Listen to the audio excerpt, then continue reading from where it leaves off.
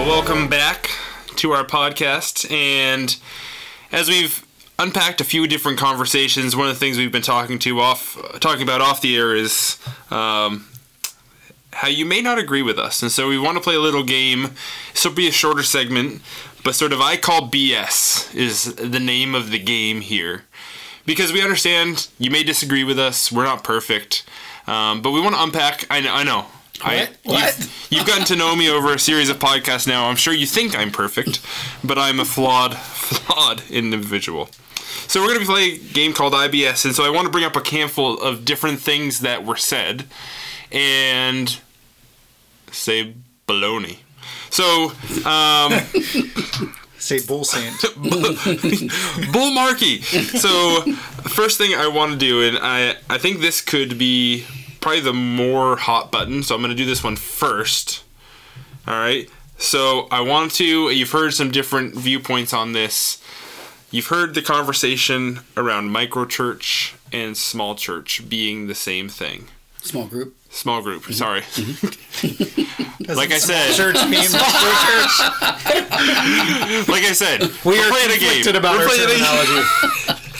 But the phrase BS was thrown out there when we were off the air, and so I want to unpack that a little bit. What the heck is a microchurch? Go, Mike.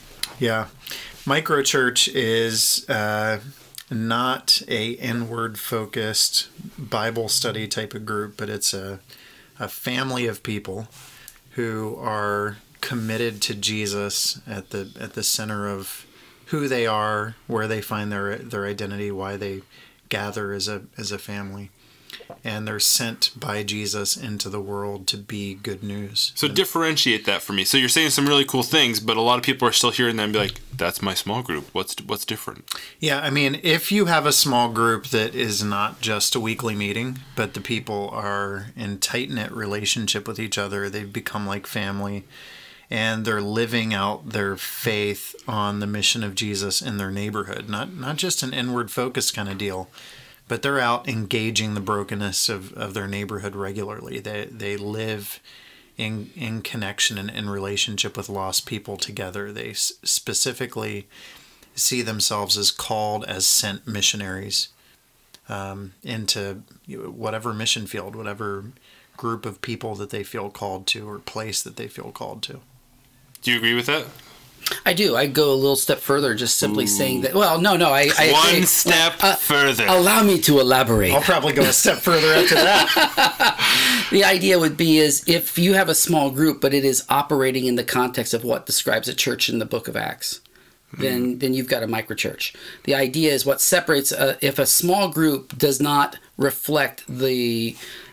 For example, if you're not having communion in the small group, if you're not doing some of these things, it would not be a microchurch. But the microchurch would be if you have 2 or 3 people and you are actually living. So you're saying 2 or 3 people as a church. Well, your listeners are going to go. They're going to hear that and they're going to be like baloney. Where 2 or 3 are gathered, there I am also. Truth. So we'll start there. But the idea is if you're living in a context of are you worshiping together, are you caring for each other as a family, and are you living outward in mission into the community, then by definition you're a church. Yeah. So I think what we're doing though is like we're so used to the construction of church being a building and a series of tasks that take place on a single day, and you're just changing the conversation for us. Sure. And you could have 200 people and not devote yourselves to prayer, breaking of bread, mission together, and just simply sit and listen to a lecture. Call yourself a church, and I'd say that's not a legitimate expression of what we see in Acts 2. That's true. Or you could be 4, you could be 40. But if you're centering your life around Jesus and his mission and really experiencing more than just a meeting but becoming a family together. So in hearing those things, I feel like we've got a better idea now of what a microchurch is, but you sort of press me into the next one, right? And so I want to ask you a question. Are you critical of megachurches? I'm critical of microchurches and megachurches. You're speaking out of both sides of your mouth, sir. I think it's important to critique our forms, right? Is that we're constantly asking the question of, are we effectively seeing people become like Jesus, understand their gifts, and live out the calling that God's placed on their life in the world? And if you can experience family, become like a family with other believers, live on mission together, be empowered and sent in your gifts and callings, and do, as Stephen said, if you're experiencing what you see in Acts, I don't care what size you are. But really? Because it seems like you're coming at it with an angle. I think there's a challenge. If you have a couple thousand people, it's hard to be a family. You end up having churches within a church. So you get, this is why mega churches have all kinds of small groups, because people need to feel connected. They've got to be a part of a family. So there's a natural disconnect. Not that the large church is wrong, but there's a natural disconnect that sort of works itself out of what the church was originally intended I think the to mega be. church, the attraction is the Sunday event. Mm-hmm. And let's be honest. The Sunday event is a teaching, singing, prayer, a Sunday school class, everything squeezed into 1 hour, 2 hours a Sunday morning, and then there's a group maybe during the week.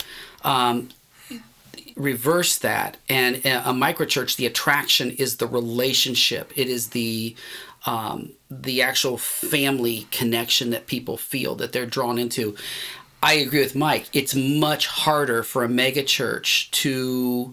I'm not saying that it's not successful or that it's not bearing fruit, but it's a lot harder for it to actually function and to be able to activate disciples and see every person living into their ministry, into the community, up in and out. Yeah, I like to think about it this way. When you take a circle, like a pie, and you cut this little sliver in the corner, you can put the initial M in the middle and I up in the corner, right? And so I in the corner stands for initiation. And so you have this giant pie, and initiation for the kingdom and for Jesus and for the gospel and for each other is just this little teeny sliver.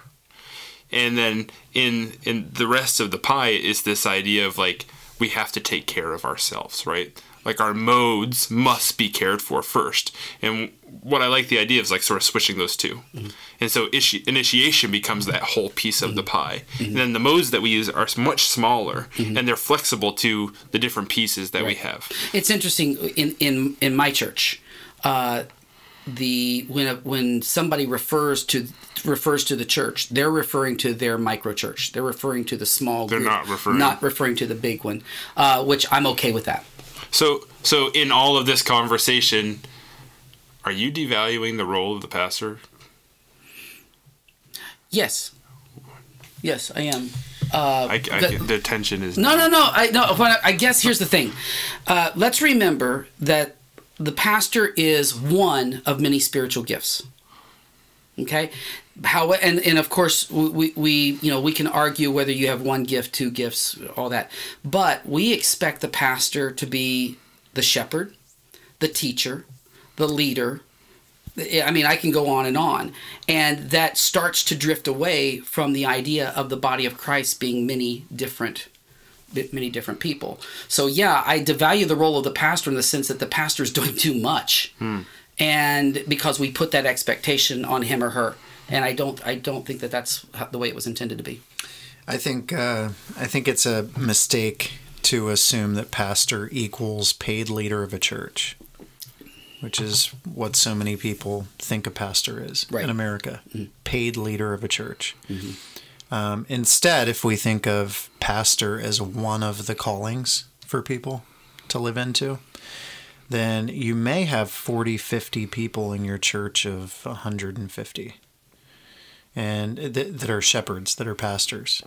And so if you have 40, 50 people that are shepherding 150 people, you get a lot of people very well cared for. Yes. So I don't know that it's devaluing pastor as much as it's raising up a whole bunch of pastors and valuing all of them and saying all of them matter to care for and support and show love to the larger body. And here's a disclaimer. none of us consider ourselves to possess the pastoral gift. Right. So, but we are grateful for those that do. And that's why in a micro church concept, even a network of micro churches, you have shepherds in those groups. And at least from my perspective, I'm leading that, and I model that to the best of my ability. But ultimately, the goal is not for me to have a paid position with the church as the senior guy. Yeah, I went to visit a family that's a part of one of our micro churches at the hospital not long ago.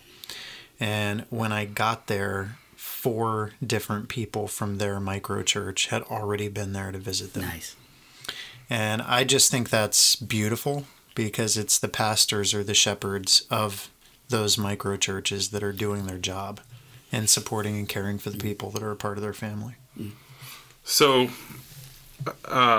in hearing these things, are you pro church planting, or because this is like a church planting podcast, right? And these are the different things I've heard come out. Whoa, and so, and plus I'm using other conversations we have off the record, and it's like, I'm a church planter. It's not on your sheet, Tim. I know.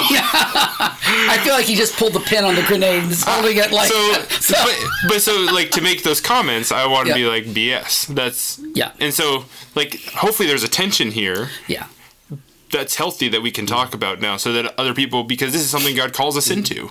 I do not believe that traditional church planting, let me preface it that way. Traditional church planting says you need to get as many people together that are already Christians and get a really good core. I was even told early on in my church planting days to launch large. Well, the way you launch large is to gather as many Christians as possible. You've already created the idea of an inward focus. Yeah, you're also already a bunch of transfers at that point. Exactly. That's not good. Yeah. How are you impacting your community? Exactly. Yeah. So, but to grow something out of the critical harvest, mass. Exactly. That's what it was. But to grow something out of the harvest, that's hard. That is really hard. But it's much more valuable, because these people are simply going to reproduce what happened to them, and so they're living outward. And they're not just inviting friends into the church, but they're being the church wherever they are. So they see themselves as an extension of that. That's when you put disciple making in front of church planting, you get it right. If you put church planting in front of disciple making, you're going to run into trouble.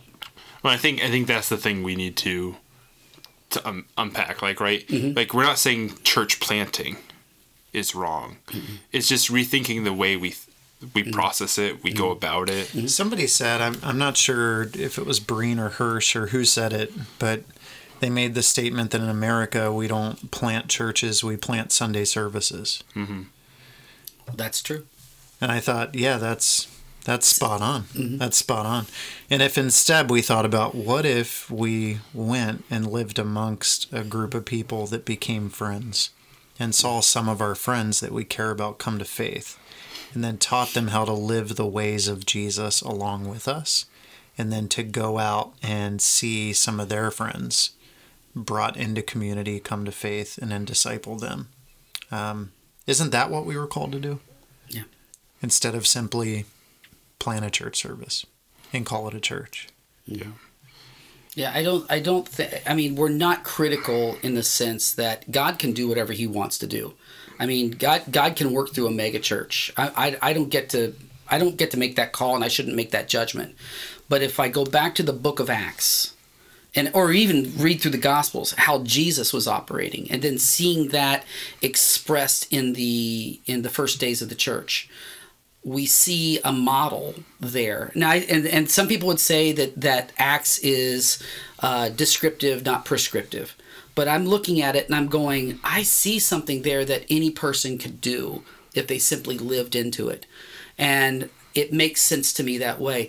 But I don't think our goal should ever be the church. The church is the result of disciple making. Yeah, I remember. So we made this mistake, right? So we're a church plant, and we're trying to figure everything out, and what does it look like? And so early on, we're starting to grow a little bit, and we're about 15 people, and we think we've got it all together. So we find this space in the community. We're like, we've got it. We've nailed it. And we put a ton of effort into the service and everything. And I remember we walked away from that first Sunday. Mind you, we had a contract now for 6 months, once a month, to be in this space. And we were just like, well, that sucked. Yeah. Because we realized the mistake we'd made, right? Like, instead of asking the question, what does Somersworth need? We just did what we wanted, what we knew. Like, we default to what we know. And it became really apparent to us that, okay, we need to back away from this. And so we did. Like, we backed away. We paid for it, but we didn't even utilize it going forward.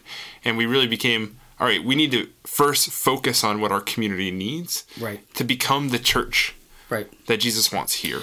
And I think that's what we're pressing towards, right? Like, this idea of church planting in itself isn't wrong. No, I think the Christian community is so resistant to critiquing itself and its forms, and we've got to become more comfortable with questioning: is this effective? Is this fruitful? Is this what God has called us to? Are we making disciples? Are we reaching the lost? Is this program necessary? We've got to be comfortable with asking those type of questions instead of saying, "Oh, they stepped on my toes. I didn't like that. I'm kind of ticked off. What did they say about what I'm doing here?" And if I'm not willing to hear you say, "Okay, Mike, how is a micro church an actual church? How are these people actually being discipled?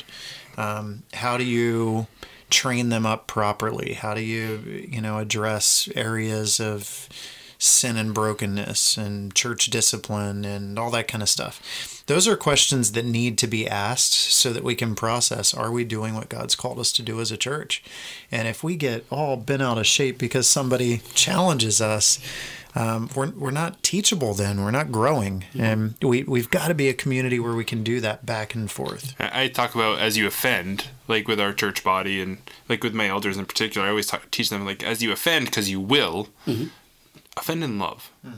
Because, and if we understand that, like, we're unified as, like, God's church, like, there will be an offense that takes place. But if it's done in love, I mean, you can process the deepest, darkest things together. You can celebrate the great riches together. You can criticize and edify at the same time. Yep. But you hit the nail on the head, and that is love is the glue between those two things. You're acting out of love. So we need to ask. We're going to criticize this or critique it. Critique is I would say, sorry. We're going to critique this and be honest. We're just going to be honest. But the goal is to be as fruitful as we possibly can be. And I think that's people do this in other areas, right? So NFL offensive coordinator and head coach, they love to critique their offenses. And is this offense effective? And are we moving the ball? Are we scoring points? Are we doing what we're supposed to be doing? And in the same way, the church world, we've got to be able to ask, is this effective? Are we making disciples? Are we seeing people that are far from Jesus brought around the table? Is the gospel transforming our community? Those are questions that have to be asked, and we should, in the same way, coaches can sit here and go, is the offense working? Right. We've got to be able to ask those same types of questions. Is our process for disciple making working? And adapt. I mean, the greatest football of all time, the New England Patriots, have been able to do this. Just bear with me, though, but they've been able to do this over and over and over because they never rest on their laurels. Whether or not you hate the Patriots, Tom Brady, or whatever, you want to call them cheaters, because I know you do deep down, but they never rest on their laurels. They're constantly looking and evaluating, looking at new strategy, looking at other strategy and saying, well, that's effective over there. Why don't we take that game plan on? And they don't care whether or not they win by 10 or they win by 35, their objective stays the same, and they're pressed on mission together. And I think, like, if we're willing to take on that mentality and critique everything, look at every angle of everything, I don't care who reaches who for Jesus. I don't care how you go about it, as long as you're still reaching them for Jesus, because the objective is that they learn about who he is and what he has done for them. For too many of us, our identity is tied to our church.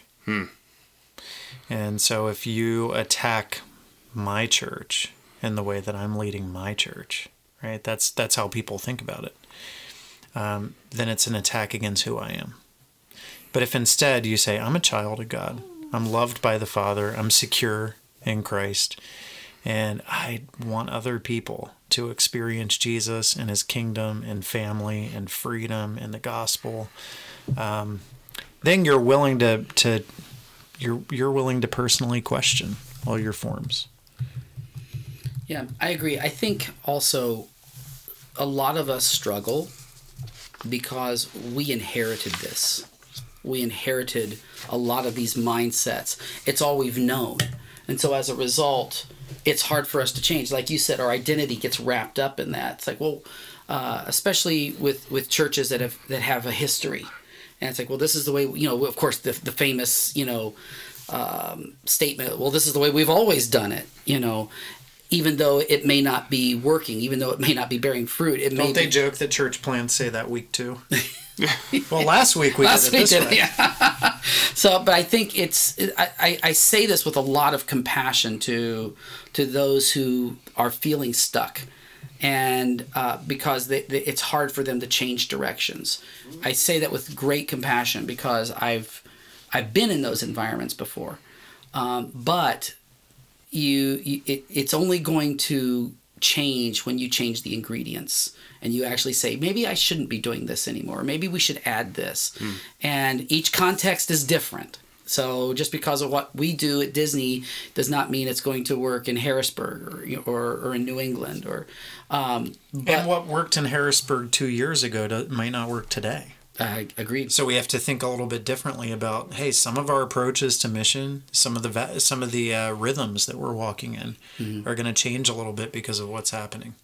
I love the body of Christ. I love in her messed up, screwed up form. She is still the hope for the world, and so it's real easy to point fingers at people that are different from what we're doing. And it's easy for people to point fingers at us, and that's not going to solve anything. But if we can, in love, look to each other and go, how can we help each other? And the Creo is part of that. How can we help each other become more fruitful, and we can learn to become brighter for the sake of the world, to be able to see God's kingdom expand? It's good to be honest. It's good to be honest with each other, always doing it in love. Oh, I appreciate that. And I think that's a perfect place to pause our BS segment. And I hope we actually do this again. I hope we come back and there'll be more BS, we make this a regular part because, well, that's the thing. It's like we want to be transparent. Right. Like, this is who we are. We understand what we're saying it's not carte blanche. You're not going to sit there and take away everything. Mm-hmm. We want to call a spade. Right. And have an honest dialogue with people. And so this ends it for I Call BS, and we'll bring more to you in a little bit.